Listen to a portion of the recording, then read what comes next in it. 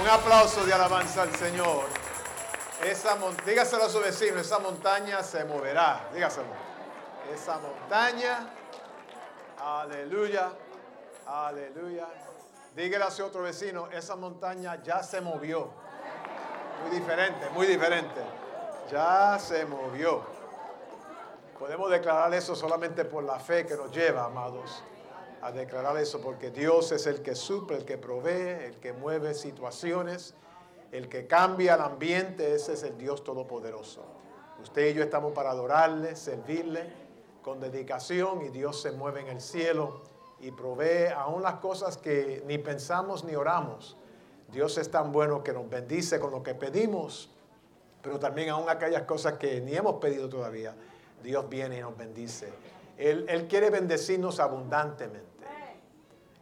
Una de las ideas que siempre me mueve es, yo vivo convencido que Dios quiere bendecirnos.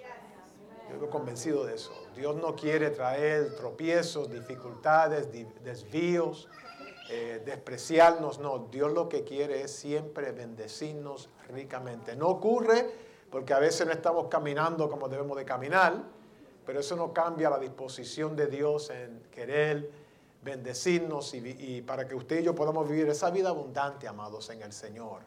Y siempre piense en esa forma al comenzar este año. No piense cuándo va a venir la otra tormenta o la otra lucha. No, amado, viva confiado que Dios está con usted, con su familia, en su hogar, y usted va a vencer, porque somos más que vencedores en Cristo Jesús. Amén. Gloria a Dios. Una de las porciones bíblicas que siempre me ha fascinado, llamado mucho la atención, es esa porción que se encuentra en el libro de Juan, capítulo 17, que famosamente llamamos la oración intercesoria. Es el único pasaje en la Biblia que usted y yo vamos a encontrar donde está ahí en esas páginas la oración más larga que Cristo ha hecho que se puede tener en la Biblia. Oró otras, estamos seguros, pero la oración más larga se encuentra en Juan 17, la oración intercesoria. Y si usted es una persona que se inclina hacia ser un intercesor, una persona que ora, una persona que le gusta orar y quiere orar, mi consejo pastoral es que el siguiente: métase, amado, a estudiar profundamente Juan 17, porque ahí usted va a ver, amado, el corazón de Jesús referente a la creación y Dios el Padre. Va a ver ahí la forma en que Cristo se mueve, no tanto como Dios, porque Él es dual, dos ámbitos, no tanto como Dios, pero Cristo como el siervo de Dios, el hombre de Dios, ahora dado a pedir a este Dios todopoderoso a favor de su creación. Y yo quisiera, amado, estudiar un poquito con ustedes y hablar un poco precisamente sobre esa oración intercesoria. Porque si usted quiere saber el corazón de alguien hacia usted, escuche lo que ellos dicen de usted. Si usted quiere saber el corazón de alguien hacia su persona, preste atención a lo que esa persona dice de usted. Cuando usted ama a una persona en una forma grande, aun cuando la persona comete errores, usted no permite que nadie diga nada malo de ese individuo, porque el amor que tiene sobrepasa los fracasos que el individuo pudo hacer. De la misma forma, amados, usted y yo poder prestar oído a la intercesión de Dios hacia su creación nos va a dar, amados, una forma más amplia de comprender ese amor de Dios hacia la humanidad. Creo que nos ayuda también a fortalecer la relación que tenemos con el Señor Jesucristo. Y tercero, nos va a ayudar, amados, en proyectarnos en una vida increíble en este año. Porque otra vez, no creo que Dios quiere nada más sino bendecirnos más abundantemente en este año como nunca antes. Yo creo que hay para nosotros momentos de disfrutar el favor de Dios en una forma excelente. Y la oración intercesoria nos da esa ventana a mirar el corazón de Jesucristo referente a su creación y a nosotros individualmente. Lo primero que me fascina, si ustedes miran conmigo el versículo 9, y quiero predicar sobre el tema siguiente, una oración de Jesucristo, del Señor Jesús, que es la intercesión de Él. Si miramos en Juan 17 y miramos específicamente en el versículo 9, vamos a ver allí que Cristo dice lo siguiente: yo ruego por ellos. Y me detengo ahí porque la palabra que se desprende de las páginas y llama mi atención es esa frase, yo ruego por ellos. Ustedes conocen individuos que mandan a otros orar por usted. Vete allí a aquella campaña para que oren por ti. Vete allí a aquella iglesia para que puedan orar por ti. Llámate a aquel hermano o aquel profeta o aquel lo que sea para que ore por ti. Pero aquí el Señor dice, yo ruego. No mandó a los discípulos, no mandó a sus seguidores, sino que Él oró. Y el punto clave es, amados, entienda la raíz de esa declaración. Sino que Dios no manda un correo electrónico o un telegrama, eso de la antigüedad, pero un telegrama a Dios, sino que Dios mismo, Cristo mismo, es el que se sienta en ese lugar de suplicar por usted y por mí. No mandó a nadie más. El Espíritu Santo es aquel que está con la iglesia, está en la tierra en el día de hoy, no Cristo. Cristo está a la diestra del Padre, pero en el tiempo en que Él estaba aquí, no mandó los ángeles, no mandó otra persona responsable, sino que Él mismo se dispuso en orar por su creación. Es como usted y yo hacemos, amados. Yo oro por la congregación, pero yo no mando a nadie a orar por mi esposa, mis hijos o mis nietas, sino que yo mismo saco tiempo para orar por mi esposa, por mis hijos, por sus esposas, por mi familia. Yo mismo lo hago. Yo elevo los nombres de mis queridos al oído de Dios. Y aquí vemos, amados, que el Señor Jesús hace eso precisamente con usted y conmigo. En otras palabras, que Cristo tomó el nombre mío y lo elevó al oír de Dios el Padre en el cielo. Cristo tomó su familiar, su nombre, su hijo, su hija, su condición, su situación, y Él mismo fue el que pudo orar por usted. Eso es grandísimo, amados. Eso es no llamar 1-800, ora por mí hoy porque necesito una oración. Eso usted entender que Dios mismo decidió interesarse tanto en mi vida y en su vida que Él mismo tomó el mando de interceder por mí y por usted. Eso merece un gloria a Dios y aleluya poderoso. Aleluya, sino que Él mismo. El otro aspecto que salta de mí hacia mí en esta oración es la siguiente frase que se encuentra en el versículo 10 al 15.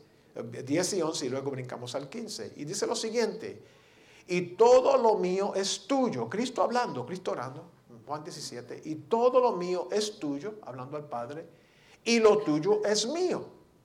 En otras palabras, no hay diferencia. Entendemos que Cristo es parte de la Trinidad, Padre, Hijo, Espíritu Santo. Y Cristo aquí afirma poderosamente, amado, la conexión entre Él y el Padre y Él. Seguimos leyendo. Y he sido glorificado en ellos.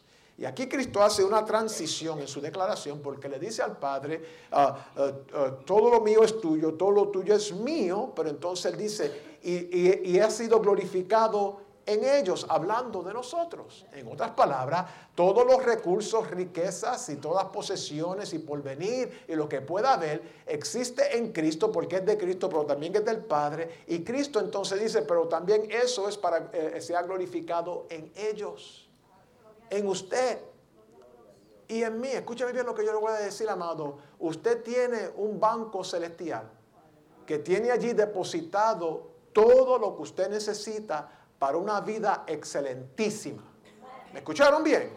Usted tiene una cuenta bancaria con su nombre y su identificación que tiene todos los recursos que usted y yo necesitamos para una vida excelentísima, no buena, una vida buenísima, no una vida grande, una vida grandísima. ¿Por qué? Porque todo lo que Dios hace es bueno, número uno, y todo lo que Dios hace no es grande, sino que es grandísimo, y todo lo que Dios hace, Él recibe satisfacción en su creación. No lo vemos en el libro de los Génesis, cuando Él vio que todo era bueno, entonces descansó. Cuando Dios te mira a ti y me mira a mí, mira a tus hijos, mira a tu familia, mira tu trayectoria, Dios no se avergüenza de su creación, sino que Dios recibe satisfacción en ver tu vida y el potencial que usted tiene en este año. Bueno, no están haciendo nada, pero yo lo voy a hacer. En otras palabras, amados, Cristo aquí dice al Padre, todo lo tuyo es mío, todo lo mío es tuyo, y ha sido glorificado en ellos. Ellos tienen ya los recursos disponibles. Y aquí vamos a detenernos, porque entonces, ¿por qué estoy pasando por lo que estoy pasando? ¿Por qué no tengo más chavo? Como decimos nosotros los puertorriqueños. ¿Por qué no tengo más dinero? ¿Por qué no tengo una casa más grande? ¿Por qué? ¿Por qué? ¿Por qué tanto sufrimiento? No es porque Dios no tiene la cuenta bancaria con depósitos divinos allí preparados para usted y para mí. Es que usted y yo, en vez de caminar al banco celestial, hemos caminado a otros lugares donde allí no hay nada para nosotros. Digan amén si pueden, aleluya, gloria a Dios. Entonces, la razón por la cual no disfrutamos la bendición amplia y profunda y grande y grandísima de Dios es simplemente no porque Dios no quiere, no porque Dios no tiene, es porque muchas veces estamos en el camino donde no debemos de estar. Digan amén si pueden. No es porque Dios no quiere a tu esposo, tu esposa, tus hijos, tus familiares. No, amado, no vayamos ahí. Dios es amor.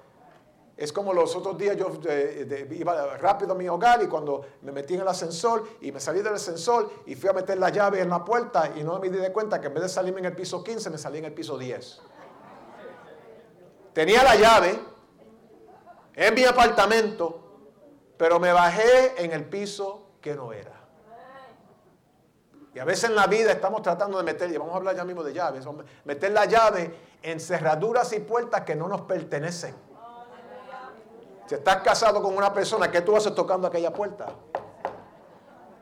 Si te comprometiste ¿por qué estás allá? Si eres hijo de luz, ¿por qué caminas con amigos de tinieblas? Si dices que eres real sacerdocio de Cristo Jesús y todo en el nombre de Cristo, ¿por qué salen otro tipo de palabras de tu boca? ¿Por qué maquinamos con nuestro factor humano y hacemos decisiones para tratar de bajar la renta y no ver y no reportar? Digan amén si pueden, gloria a Dios. ¿Ah? Porque estamos tratando de meter la llave en la cerradura de la puerta que no nos pertenece. Todo Dios lo tiene para nosotros. Y Dios no es un Dios que juega juego con nosotros. No, lo que Él tiene es para nosotros. Y lo podemos recibir a través de Cristo Jesús. Den un aplauso y alabanza al Señor. Aleluya. Y seguimos la lectura y dice, y voy a ti, le dice el Padre. Dice, mas estos están en el mundo. En otras palabras, Padre Celestial en el cielo, yo voy rumbo al cielo, he sido glorificado en ellos y ya no estoy en el mundo, mas estos están en el mundo y yo voy a ti. Padre Santo, lo que me has dado, guárdalos en tu nombre, para que sean uno. Así como nosotros. Mira lo que dice en el versículo 15. No ruego que los quite del mundo, sino que los guarde del mal. Yo quiero reprender algo en este momento. Yo quiero reprender esas declaraciones que usted y yo muchas veces hacemos. Señor, yo quiero salirme de este planeta, irme. Porque los problemas son grandes. Amén. El sufrimiento a veces es difícil. El dolor en el corazón, amado, nos agobia. La carga, mi carga, Señor, más y aumenta. Las espinas ahogan mi ser. No las quite, Señor, de mi senda, pero sí endurece mis pies. Amado, eso de salirnos de este lugar, usted se va de este mundo cuando Dios diga que usted se vaya de este mundo. Hasta que llegue ese momento, siga hacia adelante marchando como un buen soldado de Jesucristo y tolere lo que tiene que tolerar. Levántese por la mañana, salga de su casa y muévase hacia adelante en el Señor. Porque van a venir sufrimientos, van a venir tropiezos, van a venir dificultades. Eso no es que Dios me ama, Dios está con nosotros, somos real sacerdocio, Él vela por nosotros, Él limpia el camino, Él nos da la fortaleza. Tenemos que movernos hacia adelante. Y dice aquí Cristo Jesús, no ruego que los quite del mundo, sino que los guarde del mal. Y usted y yo sabemos que en este mundo hay mucho mal. Usted mira a la izquierda, a la derecha, al frente y atrás, mucho mal. Aún en nuestras familias, vecinos, mucho mal. Hay mal en el mundo. Hay dificultades en el mundo. Hay personas que se saltan y se mueven de ese ámbito de tinieblas. Pero amado, Cristo Jesús oró que Dios nos guarde del mal. Él oró. Él oró por nuestra protección, amados. Y algunos se ponen su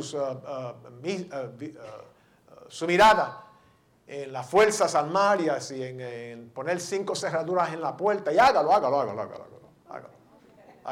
Lo que usted quiera hacer. Póngale alarmas sobre alarmas. Hágalo. Alarmas sobre alarmas, amado. Hágalo. Pero, amado, al fin, el que va a proteger nuestra alma, nuestro corazón, nuestro futuro, nuestra eternidad, no es el hombre, no es una escopeta, no es más policía, no es el gobierno del Estado, de la ciudad federal, nada de eso. El que nos guarda es el Señor. Jehová es mi pastor, nada me faltará. Él me guardará. Aleluya, Él te guardará. Usted, cuando sus hijos y familiares no están con usted, ore la bendición de Dios sobre ellos. Ore la bendición. Ya son adultos, hacen sus decisiones. Usted no puede estar con ellos 24 horas al día. Y vienen inquietudes y preocupaciones, pero usted ore la bendición sobre de ellos. Y cuando los ve, los bendice. Cuando los niños pasan aquí adelante, aún ni son hijos míos, ni familia directa mía de sangre, pero yo los bendigo, pongo las manos sobre ellos y los bendigo. ¿Por qué, amado? Porque tenemos que protegerlos del mal. Hay un diablo que no descansa nunca en tratar de no hacernos caer, sino matarnos, destruir tu matrimonio, hacerte perder la mente, perder el equilibrio, perder tu apartamento, tu casa. Y, amados, a veces las cosas ocurren bien sutilmente, no son errores mayores, a veces en cosas que un descuido aquí, otro descuido allá. Y cuando usted viene a ver, esa cosa pequeña se ha hecho una montaña de problemas en el cual no podemos ni salir de ellas. El Señor Jesús ora al Padre protección. Viva bien, amados. Dedique su vida al Señor. Honre al Señor en su vida. Pero sepa que ya Cristo ha orado al Padre y está registrado que Dios va a proteger tu entrada y tu salida. Aleluya. Podemos movernos, amados. Y hay gente que no quiere viajar en avión. Móntate en el avión si tienes el dinero y paga el pasaje y vete. Pero regresa. Aleluya. Mamá, móntate, no quieren bajarla en el subterráneo porque hay mucho miedo. Miedo. Usted no puede vivir la vida llena de miedo. Eso no viene de Dios. No viene de Dios. No quiero ir al médico por miedo. Dios te va a proteger. No voy al dentista porque tengo miedo. Eso nos paraliza, amado. Dios no nos ha dado el espíritu de miedo, sino de voluntad propia, de movernos hacia adelante, de valentía. Amén. De decir, no, hay dificultades, no voy a tomar riesgos, sino voy a ser tonto en moverme de aquí para allá. Claro, vamos a cerrar las cosas y cerrar las puertas. Gloria a Dios. Pero no vivir paralizados. Porque Cristo oró por nuestra protección. Padre, guárdalos del mal. Hay un ámbito en el mundo espiritual y es dañino, es de traernos confusión y temores y terrores, amados. No deje que la enfermedad llegue a su mente, que vaya a debilitar su fe. Viva confiado en el Señor, que Él te guardará. Él te guardará.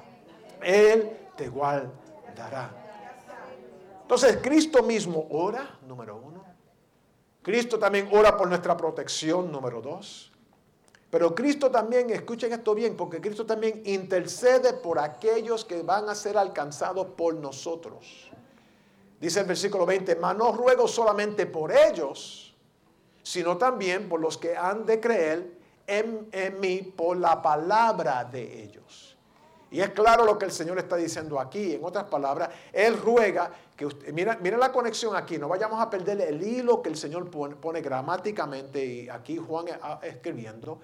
Él está diciendo aquí claramente que Él ruega, intercede, ora, no solamente por ellos, sino también por aquellos que van a ser alcanzados a través de ellos. Esta oración no es Señor, salva al mundo completo. Esta oración es la siguiente, y esta es la forma que la hacemos personal. Señor, que yo pueda ser un canal de bendición, una conexión para individuos que puedan ver el reino de Dios manifestado en mi vida. Esa es la oración.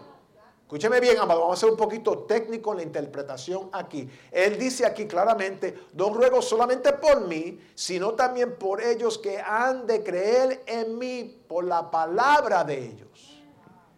Y hay un reto, amado, para nosotros en este año, y es el siguiente, que si usted es cristiano, compórtese como un cristiano, camine como un cristiano. Si usted es un siervo o sierva de Dios y dice, no, yo recibí a Cristo como Salvador, cuide lo que usted dice. Cuídate con quién tú caminas. Cuida cómo te comportas con individuos.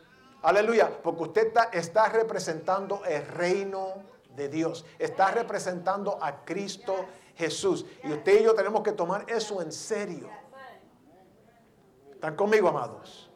Porque nuestras acciones, palabras, comportamientos, amistades van a poner luz o sombra en el reino de Dios. Y usted y yo somos hijos de luz y tenemos que representar a Cristo Jesús siempre. Y entender eso a profundidad es una responsabilidad grande. Entonces, cuando estamos en el trabajo, con familias reunidos y la conversación se va al suelo. Usted ha estado en lugares así, ¿verdad? Que la conversación se va al suelo, que toman el nombre de una persona y están mapeando el piso con el nombre de una persona. Que usted y yo que representamos a Cristo Jesús no podemos entretener ese tipo de conversación. Aleluya. ¿Están conmigo? Aleluya. Y yo recuerdo siempre a mi mamá diciendo, aquí no se permite eso. En casa, como en casa nunca habían pastores, mami decía, no permitía ningún comentario contra el pastor de la iglesia. Si no estamos de acuerdo con él. Pero no estoy hablando de defensa aquí, estamos hablando que simplemente no podemos entretener conversaciones en el trabajo. Yo recuerdo cuando trabajaba en lugares, en industria privada, que a veces las conversaciones se iban a lugares que eran vergonzosas las conversaciones. Y lo que usted y yo tenemos que hacer, si somos hijos de luz, nos vemos mañana, yo voy a salir porque tengo que hacer una llamada, tengo que irme, porque usted no puede entretener esas conversaciones. Difamación de individuos. Conversaciones sucias, en el sentido, perdón la forma confrontadora, que no llevan a nada. Pablo le dijo a Timoteo, mas evita vanas y profanas palabrerías, lo dice él, porque muy adelante la impiedad. Si usted se queda en una conversación que es una conversación negativa, lo que usted está diciendo, yo estoy de acuerdo con este diálogo. Eso es lo que está diciendo. Yo comparto con esta conversación y usted y yo no lo podemos hacer. Y tengamos cuidado. Y voy a empujar un poquito más. Ha habido un cambio aquí en los Estados Unidos. Esta semana se inauguró un nuevo presidente. No es el momento de entretener conversaciones, de tirarle con un marrón al presidente que salió. Ya eso es historia. Ni tampoco decir, bueno, yo no voté por este.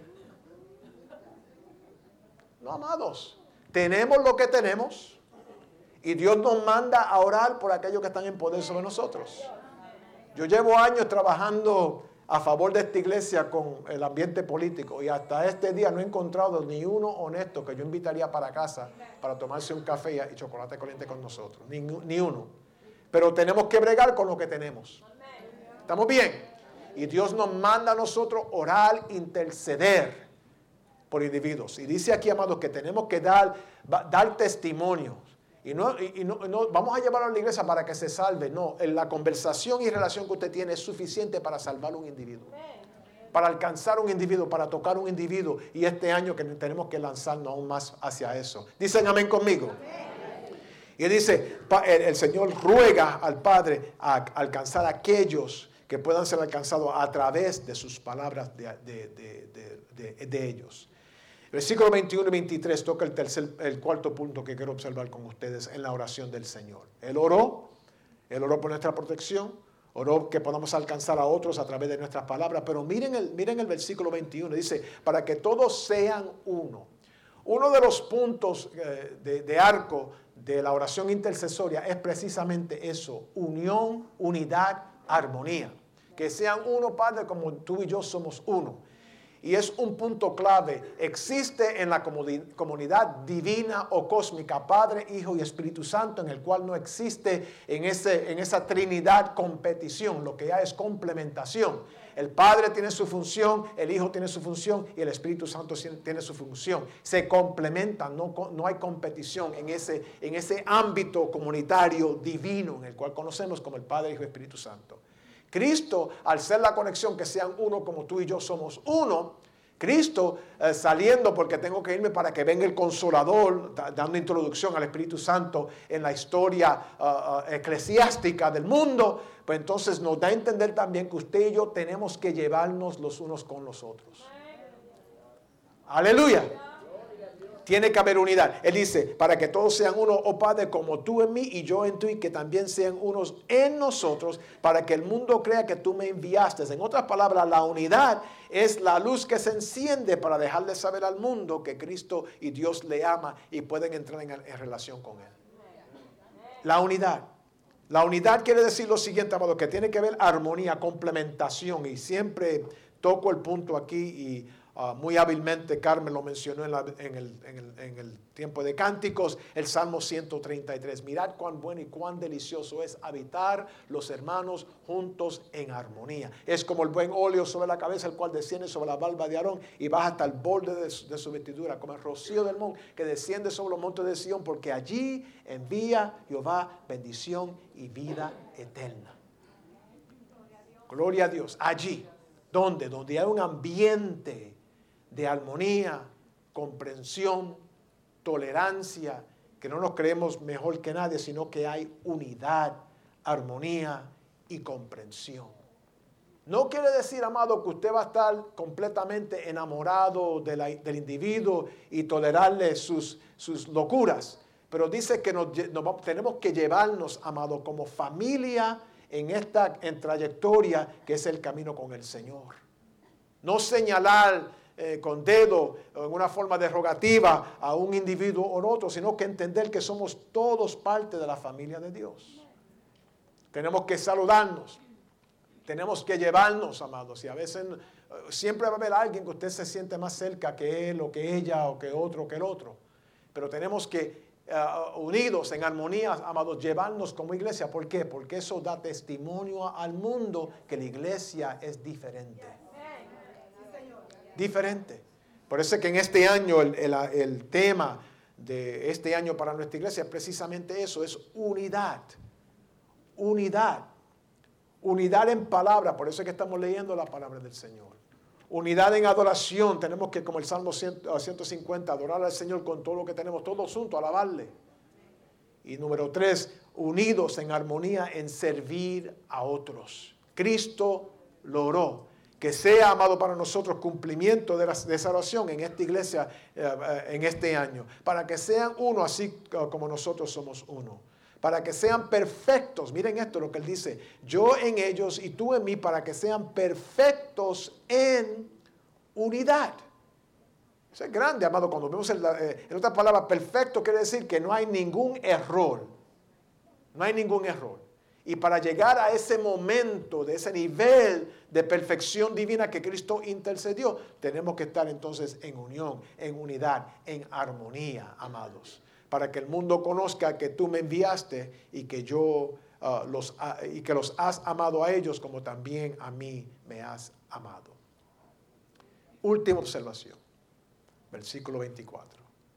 Aquí vemos no tanto que Cristo ora por unidad, por alcanzar a aquellos a través de aquellos que hablan la palabra de Dios, por protección y que Él mismo intercede. Pero aquí vemos un punto muy grande. Miren el versículo 24, donde el Señor dice, Padre, aquellos que me has dado, quiero que donde yo estoy, también ellos estén conmigo. Cristo quiere que tú te mueras, que yo me muera. Right? El que mira esto sin ojos espirituales va a decir, wow, porque él está entonces en el ámbito eterno, entonces quiere que yo me muera para que yo esté con él. No, perdón, ya estoy, por los últimos 21 días he estado hablando en español y en inglés, que fácilmente me van a salir las palabras en inglés, pero quiero mantenerme en el lenguaje del cielo, que es el lenguaje en español.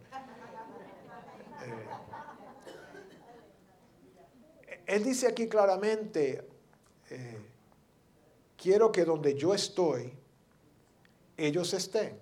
Sí, escuchen, tengo que morir para vivir. Tengo que enterrar para nacer otra vez. Tengo que abandonar para ser encontrado. Tengo que darle la espalda para hacerle frente al futuro. Eso es lo que le está hablando aquí. Entonces, Él quiere que usted y yo podamos tener esa seguridad de descanso en Él. Amado, hay cosas que la medicina no nos puede ayudar. Hay cosas que los consejeros no nos pueden ayudar. Hay cosas que Simplemente, y yo lo he encontrado en mi vida, en mi trayectoria personal con el Señor, hay momentos que las palabras no me alcanzan para decirte lo que siento. Amén.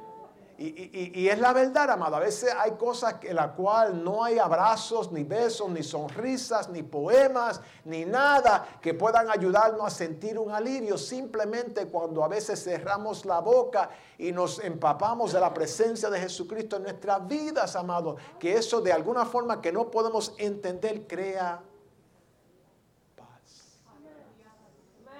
Paz en medio de la tormenta. Paz en medio de incertidumbres. Paz en medio de malos entendidos.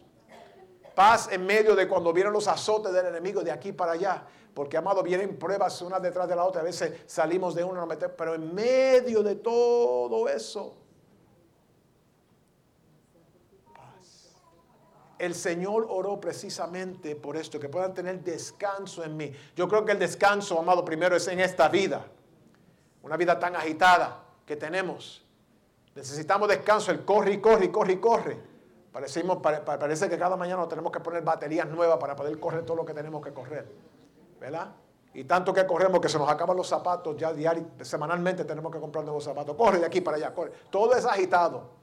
¿Ven?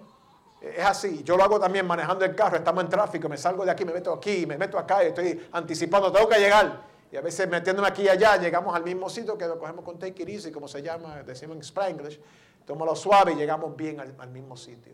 La desesperación, ponchando el botón del ascensor. Pónchalo, porque va a venir más ligero, Tú prendiste la estufa, está cocinando el arroz, tenemos que abrir la estufa. Dicen amén si puede. Pruébalo para ver, tienes más sal, necesitas más sal, menos sal, más sal, echar más agua, no quítale agua, más fuego, menos fuego, para allá, para que ellos niñen mejor, van a cambiar. Y todos somos culpables, dicen amén. Porque parte de la naturaleza del contexto urbano vivir en Nueva York. Amén. Y amado, tenemos una cita con el médico a las 10 y llegamos a las 9:30. ¿Por qué no ha llegado todavía? La cita es para las 10. Sí, pero yo llegué ahora. Pero es para las 10. ¿Conoce a alguien que es así? No levanten la mano. Usted y yo en Cristo Jesús. Y no sé si usted lo está notando, yo como que estoy un poquito más tranquilo hoy, después de 21 días de oración al Señor. Y no es que no hay problemas, no es que no hay luchas, no es que no hay cosas que traen tristeza, no es que a veces no hay un corazón quebrantado, no es que la carga no está. Es simplemente que cuando estamos ante el Señor, nos bañamos en la paz que Él es. Y nos cubre desde la cabeza hasta la planta de nuestros pies.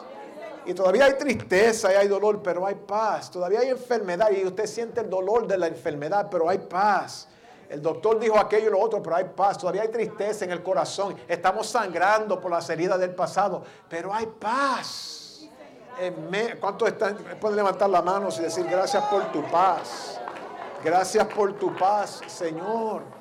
Y no hay palabras elocuentes para poder describirlo, amado. No hay forma psicológica de poder entender qué pasó aquí, dónde se montó mi conciencia, subconsciencia para poder llegar a este nivel no lo podemos entender, es simplemente que yo sé que yo estaba bien agitado y usted estaba bien agitado y la carga estaba bien encima de nosotros y de momento. Porque Cristo oró en esa oración intercesoria. Que donde yo estoy, también ellos estén. Para que vean mi gloria que me has dado. Porque me has amado desde antes de la fundación del mundo. Amado, finalmente, viva confiado en el Señor. Él nos ama. No es religión. No son los ejercicios y maromas que hacemos en nuestra liturgia, sino al contrario, es estar completamente dado al Señor, postrado ante sus pies, como cantamos durante esta semana, postrado ante sus pies, y dejar que el Señor sea el que nos lleve de aquí para allá. Y este año no es cuco para nosotros, sino al contrario, si estamos ubicados en el Señor, esa oración intercesoria se cumple en nuestras vidas. Inclinamos nuestros rostros.